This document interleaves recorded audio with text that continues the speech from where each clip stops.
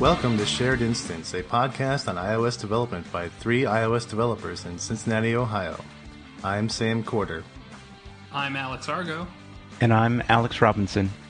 This is episode 21. Alright, so guys, our little fledgling program of promoting fellow app developers' apps has got our first contestant today. I'd like to call out Paul Brown. He's at Paul Brown on Twitter. And he sent us a nice little app for grading. I'm not a teacher, so it took me a little bit of time to understand it. But what I got was that you have a scale, and depending on how many wrong the person got or how many right they got, this thing has a nice little table for showing you what the actual grade should be. It's pretty cool, though. It's a nice little app. And it's got a fair amount of reviews, so it's being used. It must have been out there for a little while. Yeah, I could see this making it pretty easy for a teacher to go through, grade a bunch of stuff pretty quickly, rather than having to either do math in their head or calculate with a phone or a calculator or something every time. It seems pretty intuitive for that purpose. It's a pretty simple utility, very straightforward. It's free with an in-app purchase to get what looks like half scores and remove ads. So yeah, it's a nice little app. Thank you, Paul, for that one. And guys, keep them coming. We'll be featuring you. And if you're a teacher, go check it out. Yeah, or if you know a teacher. Kind of a light week in news today. What do you guys think? Yeah, I would say so. I guess the biggest news that has affected iOS developers is probably that we have our first public beta of the new OS. It finally dropped last week, I guess as the time we're recording and people will be hearing this. And one of the things we were speculating on before is whether or not there would be reviews allowed for apps that are running on the beta. And unfortunately, it looks like users can go to town and... Great. Yeah, there's been a bunch of people on Twitter showing examples of users complaining about things. Well, what was the beta program? Was it a limited beta program, or can just anybody go out and download the beta? There's basically a sign-up page that you go to, and then you get into the beta. I don't know if they've hit the limit or not, but there's some sign-up process, but I think you pretty much just get access right away. So starting a public beta suggests some confidence in the current stability of iOS 9. And we did get beta 3 this past week. Have you guys kicked the tires and to see if it's relatively stable? Yeah, I started with Seed 1, and that thing, actually for a Seed 1, was fairly stable. It did have plenty of issues, like with battery life. Battery life was just horrible, but that seems to have cleared up. I remember iOS 7, the first betas for that that was really bad. Apps would just crash left and right, but Seed 1 was relatively stable. They had its issues. Seed 2 got better, and Seed 3 has been, which is the public beta, is so far for me has been pretty good. And the big noticeable differences in Seed 3 is the addition of the new music app and the news app. Other than that, I haven't heard too much about anything that's different. I mean, noticeably different. I think there's a bunch of bugs that were fixed, obviously, but it seems less buggy to me than Beta 2 did. The biggest outstanding issue I've seen is a bunch of kind of orientation issues, especially on the iPad and 6 Plus. Maybe it's not as prominent on a non-weird phone, but... Non-giant phone. Yeah. I'm not sure. I guess it's a phablet. On the non-phablets. Yeah, I did also notice that in music, I guess we got the new music app that was released, or some close proximity of it that was released with 8.4. and I tried to create a playlist, but it would let me, but I couldn't change the name of the playlist and couldn't really edit it either. So it's definitely not complete. Yeah, and I had heard the podcast app was broken in, I believe, beta 2.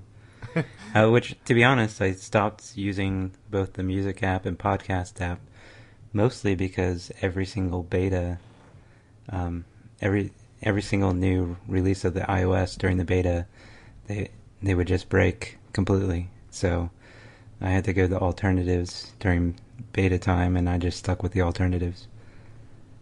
Yeah, I think the podcast app in general has just been the redheaded stepchild of Apple's portfolio.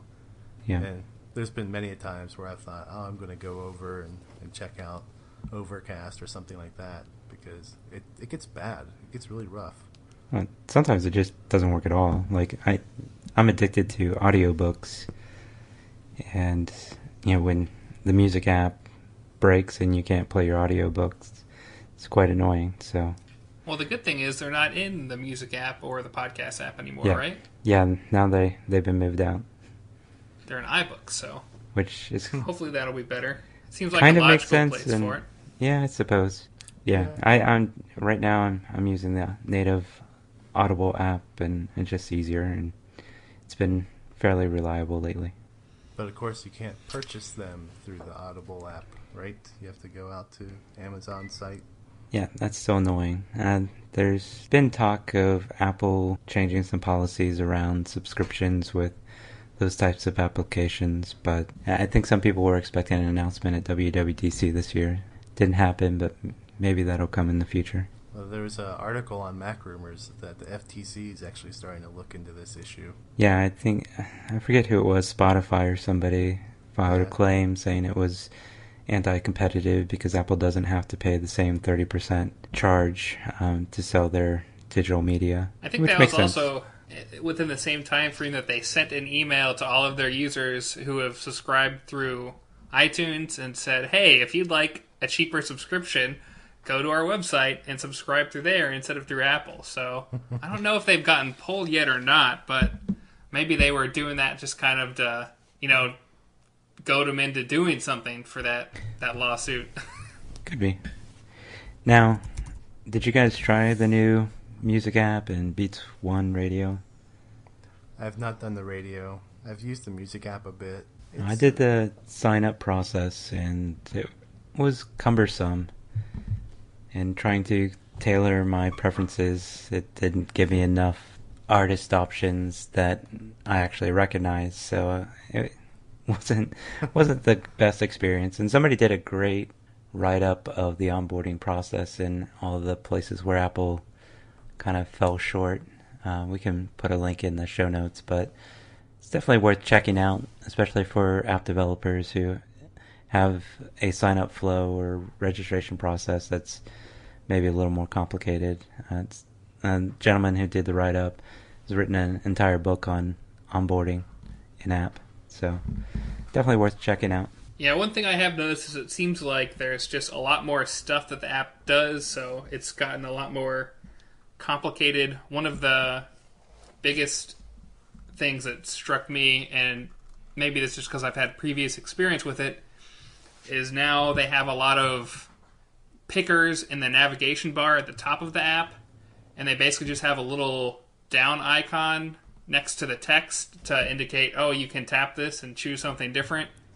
And an app that actually all three of us previously worked on, we did some extensive user testing with that and found users to not be able to discover that at all. So yeah. I wonder if that'll ever get changed or if they try something else, although there's not many other places that they could put it, really. It's not really a standard idiom on the platform. Yeah. Well, either is the hamburger menu, and yet it shows up everywhere. And to some degree, it starts becoming a de facto standard, but I think usability testing still suggests that people have trouble discovering features hidden behind the hamburger menu. So the same is true here, because it just doesn't stand up and shout, hey, we've got functionality under here. Yeah. Yeah. I think, though, the hamburger menu has actually gone on the decline, but has found a home on Android. Yeah. Google definitely has adopted it as a standard there. They even have a native library component that basically lets you build your own hamburger menu. So they're all about the hamburger over there. Yeah, I try to avoid it when I can in apps that we develop.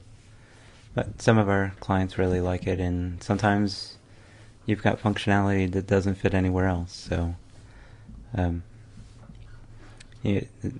but typically that's functionality that isn't high priority.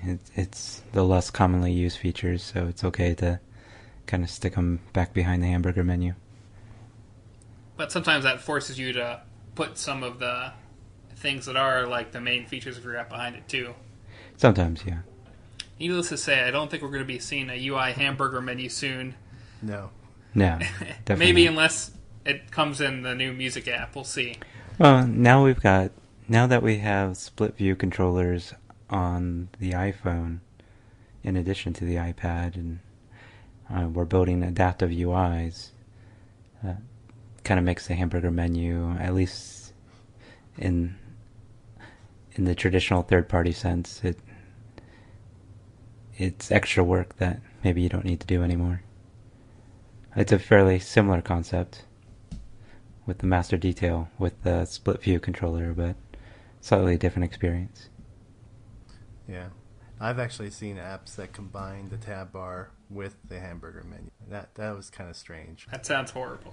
Oh, Facebook's like that, isn't it? It's got the tab bar at the bottom, and then it's got still has a hamburger menu on one side to get to contacts, I think, maybe.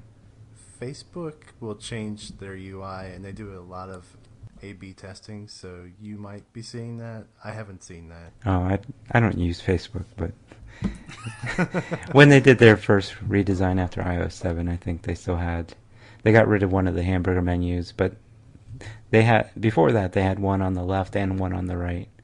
So they got rid of one and put in the tab bar and still had the one on the right. They have one on the right, but it's not for like a main navigation. It's like you said, it's for your getting into your contacts. So it's not nearly as bad as having it be like your main navigation. Yeah. So let's see. Something that Alex and I have done recently is introduce app preview videos in our apps. Sam, have you done any preview videos for anything you've worked on? I have not even in my day job. I briefly looked at it, but for me on my own, I don't have anything right now where I would want to do a preview video for at the moment. I plan to, but it's just one of those features that's going to take a backseat to actually getting shipping code for right now. It's definitely one of those few places where you can make your app stand out a little bit more in the App Store. Especially if you have an app that it's hard to tell the story of what the app does and how it functions with static screenshots. Yeah, I think the preview videos are really good for games too, in terms of like showing you what the app can do for sure. And personally, the thing that made me decide to start making some app preview videos was, I think it was back in February, but David Smith had an article where he implemented app preview videos right when they came out, which seems like when he implements everything. But it looked like for a very short period of time, small amount of data, they had a 40% uptick in downloads for him, which sounded pretty cool to me, because, I mean, who doesn't want 40% more of whatever downloads you're getting? So Yeah. And Argo, how about your own? You've done them, right? I implemented the app preview videos, and my initial data showed that there wasn't really much of a change at all. I just went back and looked at it today, and it looks like kind of over the couple months since I put the app previews in there, there has been an increase of maybe like 20 or 30% in downloads over that time period, although I'm not entirely sure that I can attribute that directly to app previews. I didn't do like a control app where I didn't do app previews or anything like that, so I'm kind of wishing I had now. I'm curious if anyone else has data out there. Maybe if we bug David Smith, he'll share some more data on that to see how his apps turned out over with more data points. Yeah, I'm guessing maybe he saw a small bump for a while, but then it maybe normalized. Oh, it was actually for him or for me? For him. Okay.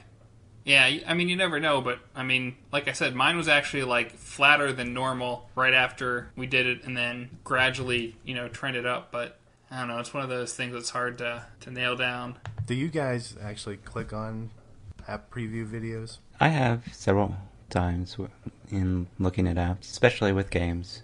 I think the preview videos for games definitely do a better job of, it's kind of representing the gameplay. You never know what that's going to be like. I could see that for games because you have all these clones out there and they all have the same kind of format for their game previews or for their screenshots. That's rather annoying. So I would actually like to see how the game is played, but I don't know if I'd click on it or tap on it for an actual app unless it's going to be a big purchase. I mean, I've looked at them too, and I think other than giving you a better kind of sample of what the app does, one other benefit is that it's another one of those things that makes you think, oh, someone is actually invested in this app. You can just tell by they have the little play icon. Maybe you didn't even look at it, but it's one of those things that says, oh, maybe this app will stay around for a little bit longer. Kind of like having a watch app, like it seems like half the apps have now. It's kind of annoying as an app developer because it's one of those things where you're like, well, if I don't do it, then I'm kind of falling behind. It just kind of raises the bar a little bit more for what the bare minimum is to be like a professional app, which it could be good if you have the resources and the time to do it, and it can be kind of unfortunate if you don't, like if you're a one-man shop or something. Yeah. Do you have any knowledge of whether or not Apple has favored apps with app previews? I know they've featured app previews when they first launched that capability, but does it add anything to the search results? To the search results? I mean, it may... Would an app with an app preview show up higher than an app that doesn't? Yeah. It seems like it's definitely possible. I couldn't tell you for sure. That's another one of those black boxes that you just never know how they do those rankings. And it's probably a good thing that we don't know because then we'll get a lot of SEO shops opening up. And yeah. Then you have a bunch of app previews that just like rotate between the 5 screenshots or something. Yeah. But, I think generally speaking, though, if your app, if you struggle to represent your app in those 5 screenshots, an app preview video can be very helpful. Or if the screenshots don't do it justice, it's more about the interaction, the animations, and the transitions, then the preview video can be a much more powerful tool for convincing users to buy your app. So, it can be a great thing, and for the most part, it's not difficult to create one. I don't know. I thought it was kind of a pain, personally.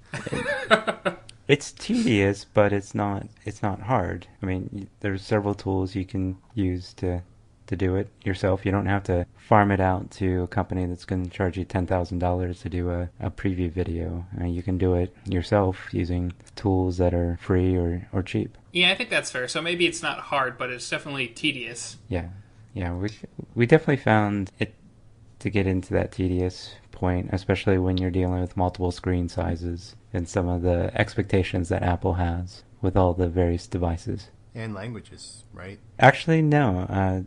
You actually can't do localization. You can only do it for the primary language, which is good because it would be extremely difficult to do an internationalized app preview video if you're supporting lots of different languages. It's bad enough to do screenshots, but trying to record a 30-second video already on, I think, 4 different devices. You don't do the 3.5-inch screen.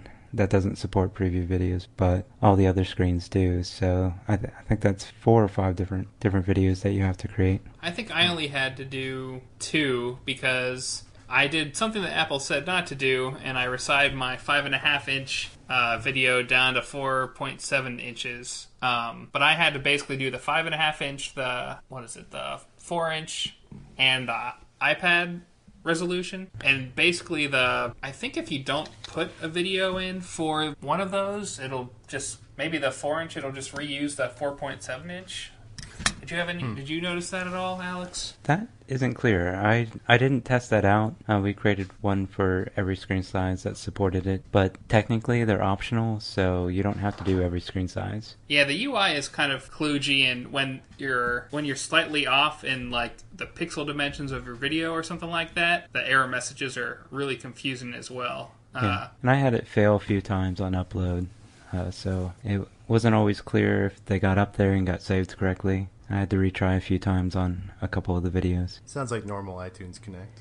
Yeah, pretty much. And now you can only update the video when you have a new release, is that correct? Yeah, I think it follows the same guidelines as screenshots, so that's...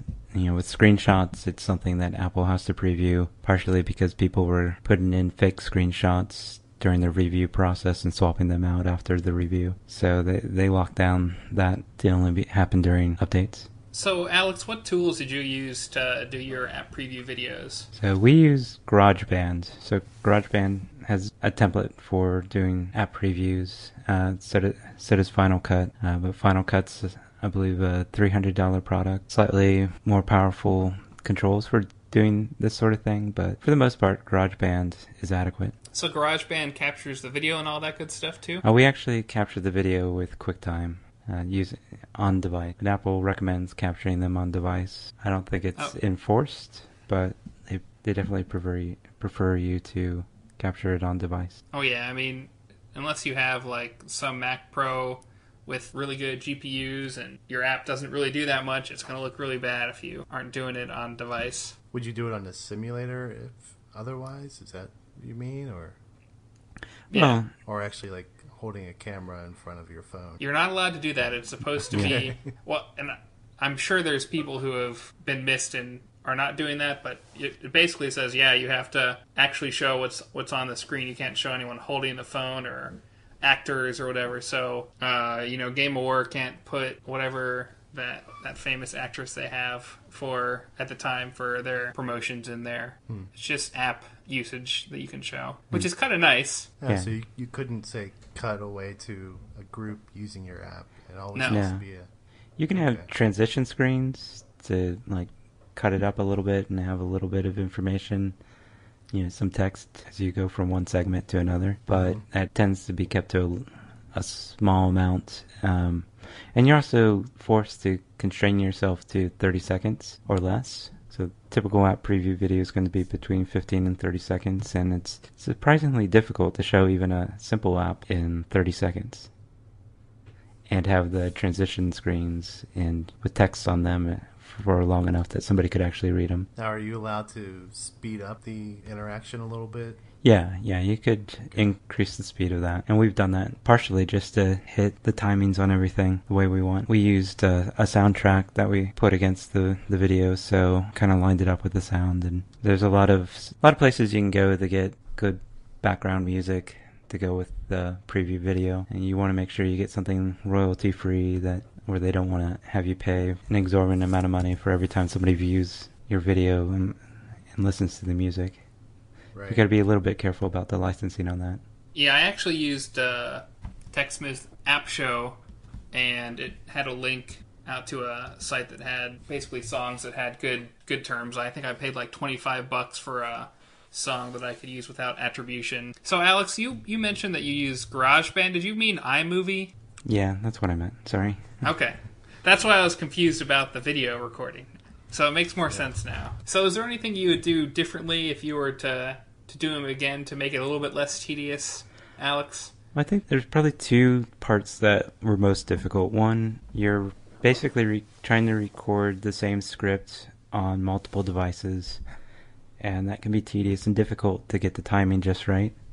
So I think automating it as much as possible would go a long way. So you could use, I think if I had Xcode 7 at that point, I would have used the Xcode 7 UI testing to automate it.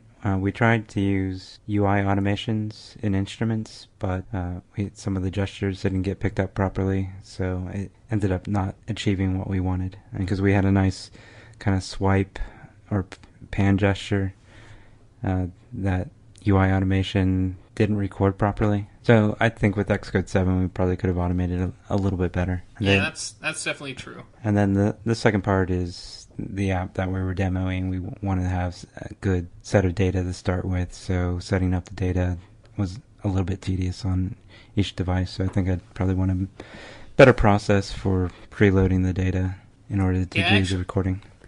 Yeah, I actually did something along those lines. We basically set a specific hand that I use every time, which helped make all the videos for all the different screen sizes look the same and made it easier to edit stuff together, because there's different flows that take or that happen based on different cars that you get in the app. And another thing that I did was kind of like you were saying with the sample data. I changed the hard-coded a specific ad for the app preview in there because we didn't want to kind of give free screen time to, whatever ad happened to be showing in the app at that time. And it looks a little bit better not with some like annoying flashy ad that you get when you actually use the app. So that's kind of a bummer, but it looks a little bit better for the video. Yeah. It said like, this is the best Euchre app in the App Store. Check it out, or something like that. And then another consideration along those lines is if your UI changes dramatically later on, ideally you'd want to be able to quickly recreate those preview videos, which is not necessarily something I'd want to do frequently. I think if we have a big change, they may just kind of lag behind unless it's something gigantic, which maybe is horrible, but yeah, it was a lot of work. And the same app we've internationalized to 7 additional languages, so it's already a bit tedious capturing screenshots every time the UI changes. So, it's automating that as much as possible is a big help. You said you used AppShow from TechSmith. Did you? I did. What was your experience with that tool? It was a very streamlined and focused way to kind of record the videos and move them around. They have a couple templates where it's basically like, here, set up 3 different scenes that you kind of want to record. So you click on one, record, and it like saves it as one thing, and then you can kind of just like change the length of that scene, and then at the end you can drop in whatever sound you want to. So I thought it worked very well. It doesn't have like probably even the flexibility of iMovie, much less Final Cut, but I think its defaults do a really good job of just kind of letting you get in there and get out pretty quickly. So I would recommend it. It's free right now. It doesn't cost any money. I don't know if they're still investing in it or not, but I think they have maybe some ideas for later on letting you purchase songs within the app and things along those lines to monetize it. But if they keep it around and keep updating it, I would highly recommend using it. It was very easy to actually do the recording. And did you say it had some soundtracks available? They basically link you out to a site that has a bunch of songs that are made for like short commercials and have licenses that are A, not that expensive, and B, friendly to commercial non-attributed use. So like stock photos, but for audio, yeah, kind of like that. Yeah, pretty much. And there's several sites like that, so yeah, you have a lot to choose from. Although I was looking at some of the sites initially, just trying to find something good, and they would cost 10 times as much to have like a non-attribution license to use some of the songs. So it was a pretty good bang for your buck, and like songs that were appropriate for just kind of like background music on that site. So I don't remember the site, but if you download App Preview, it'll link you to them. So check it out. I'll put a link in the show notes to App Preview. Sounds good. Or App Show. Sorry, I said the wrong name. App Show. Yeah. Right. So we haven't done picks in a while. Do you guys have any good picks of libraries or things that you've been using lately you'd like to share with everyone? Well, last episode we talked about Swift 2.0, and that same week the Swift Summit videos finally were completely made available online. So the Swift Summit was a big meetup in Europe to talk about what's new in Swift, and a lot of great speakers, a lot of great topics. A lot of the videos range between 10 to 20 minutes, so not a huge investment in time to go out and check out some of the videos, but they're now all available. I think we've mentioned Swift Summit in the past. One caveat is that that event happened before WWDC and the announcement of Swift 2.0, so some of the information might be a little bit out of date, but there's still a lot of great topics. So check it out. Yeah, it's still relevant. From 1.2 to 2.0, yeah, there have been some good additions, but I don't think there's been a lot of changing to existing functionality. And the concepts will all still apply. That sounds like some good resources. Check those out. My pick was kind of a random one. There's this app I started downloading called, I guess it's pronounced Lingon X. We'll put a link in the show notes.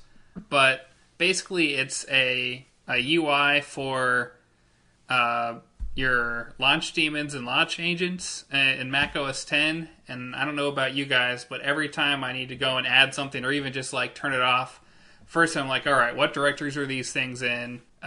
What's the format? What do I need to change? Or if I'm going to make a new one, I'm just kind of lost and just Google for like an example. It's way more complicated than like cron or something like that on Linux. So it's a nice little app. Just gives you this nice list of everything. You can edit all the settings in there. You can disable or enable them, have them run whenever. So definitely check this out if you ever do anything with your launch agents. One thing to watch out for if you go to get the app is there is a version that's called Lingon 3 that's in the Mac App Store. And that actually is kind of limited by the sandboxing restrictions, and it can't do some of the things. So it's been discontinued, and you should get the one that's called Lingon X2. So Lingon X, I guess, is the new version, and there's version 2 of this out. So make sure you watch out for that, because I think I accidentally downloaded the wrong app at first. Good old sandboxing strikes again. Yep. So the pick I had this week was implementation of protocol buffers in Swift. Protocol buffers being a binary wire protocol that Google has used in-house. And it's basically an RPC style of wire communication. And this is a Swift version of that. It's looked really cool. I think I haven't used it personally. Most of my stuff would just go over HTTP anyway, but if I was doing some kind of in-house app and I needed some high-performance communication, I would definitely look into it. I think definitely it's also a good example of Swift code.